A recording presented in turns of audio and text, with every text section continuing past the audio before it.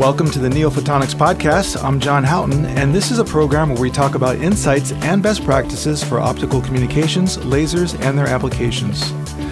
Today, we're joined by Winston Wei to talk about line width as a critical parameter for coherent communication systems. How are you doing today, Winston? I'm great, thank you. So tell us, why is line width a critical parameter for lasers in coherent systems? Yeah, so actually, it's probably better to start off with what is the laser line width, right? So laser line width is the finite spectral width related to phase fluctuations in an emitted laser light. The lower the line width implies a purer laser frequency. So if a laser's phase noise is zero, then it has a single pure frequency in the spectrum domain, which is just like a line in the frequency domain. So when the laser phase noise is not zero, the spectral line is broadened, and there's a finite width associated with that spectrum. So that's why we call it spectral line width of the laser. So how that would look on a chart, and I actually have the convenience of having the diagram in front of me, is that it's it's a wave, but it's very tall and narrow. And it reminds me of the movie Interstellar, where they had these 1,000-foot waves, a sci-fi fantasy, these very, very tall waves that were very thin. And so the line width is actually how thick or thin that wave is. And so it's better to have almost like a pencil-like pure signal frequency. Is that correct? Yeah, you can say that way. Basically, when the laser frequency is very pure, you see a single line in the spectrum. And then when there's a phase noise, what happens is like this single line starts to fluctuate a little bit to the left, a little bit to the right in the spectral domain. But then the probability of this laser drifting to the right or left is pretty low. Therefore, you will see a tail on both sides of this pure line. And then when you draw a diagram with two sides having tails in the spectral domain, then it gives you this line width in the middle. So it's essentially like a probability distribution of the laser frequency around its center frequency. So a thick wave would be bad, and that would show a lot of fluctuation. It drifts a lot. Yeah. And so a very thin wave would be great, and even to the point where it's just one pencil thin line that goes up for forever. That's right. Yeah. The thinner, the better. Yeah. Okay. And that's why we say the narrower the line width, the better is a laser for coherent communication systems. Yeah. Now I know what line width is. It's the thickness of that wave, and you want it to be super thin. Yeah, and then the physics for that is why the laser, will drift a little bit to the right and a little bit to the left around its center frequency is because there's some noise, and that noise we call it the spontaneous emission noise. This is related to some semiconductor physics. So the laser light emission usually is composed of two parts. One is called stimulated emission, and the other is spontaneous emission. Stimulated emission occurs when a passing photon triggers the recombination of an electron and hole in a semiconductor at different energy levels, and therefore the emission of a second photon having the same frequency, phase, and direction. So that's called stimulated emission. In other words, the direction and phase are copied from the passing photon when stimulated emission takes place. And it is the most important phenomenon for creating a highly directional and coherent light source. Mm-hmm.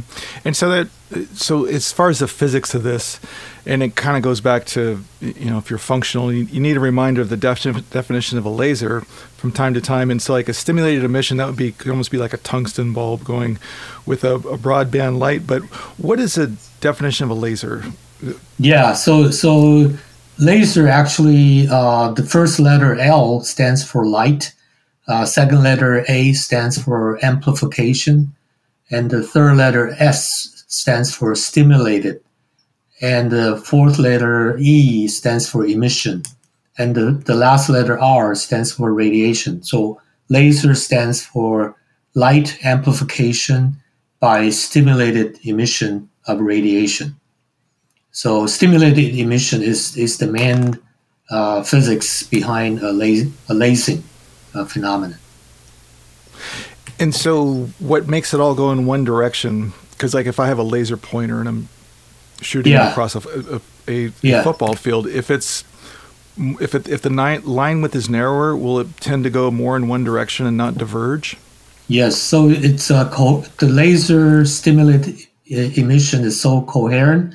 It's coherent in terms of direction, in terms of a phase, and also in terms of frequency. So it's all in one direction, in one frequency. But then the phase cannot be so clean because of the second phenomenon called spontaneous emission. And spontaneous emission takes place without interaction with other photons, and the direction and phase are random. And while this spontaneous emission is the main contributor to the laser line width.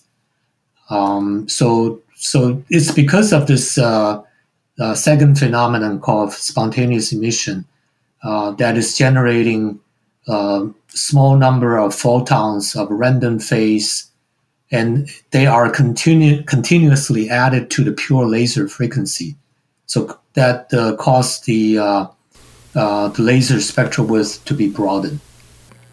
Say we're working in the visible light spectrum and you have a narrow line width green laser, but then you begin to increase the line width towards blue and red. And at some point, does it cease to become a laser and it becomes white light? Yeah, a white light is composed of a lot of frequencies. So the coherent nature of the light is what makes it one color, and it's what makes it go one direction and in one speed? That's true. They are not coherent in terms of both frequency and direction, yeah. And then in coherent systems, optical coherent detection is achieved by adding a receiver side laser. Sometimes we call them local oscillator. That it's like in the radio frequency, also have a local oscillator. So the receiver side laser, which serves as a local oscillator, can maintain a fixed phase relationship with the transmitter side laser, so as to extract the optical phase information encoded at the transmitter side. So naturally, laser frequency pureness, or equivalently low phase noise, is very important for coherent communication systems. So Winston, where can one of these narrow line width lasers be used that others wouldn't do well, and what are some of the benefits there? Yeah, I think there are two applications that a narrow line width laser can be used the best. One is a long haul system. Doesn't really matter too much about the baud rate because long haul system will require a narrow line width laser. The second application is a short distance. For example, between data centers, the distance is short, but however, you try to pack more information to the laser by using a higher order modulation. Then in this case, even though it's short, you still need a narrow line width laser because these symbol to symbol distance in terms of degrees too close to each other. So you do need a very clean laser, even for short distance under high order modulation. That sounds good, Winston. Thank you very much for telling us about that, and we hope you join us again on the NeoPhotonics podcast.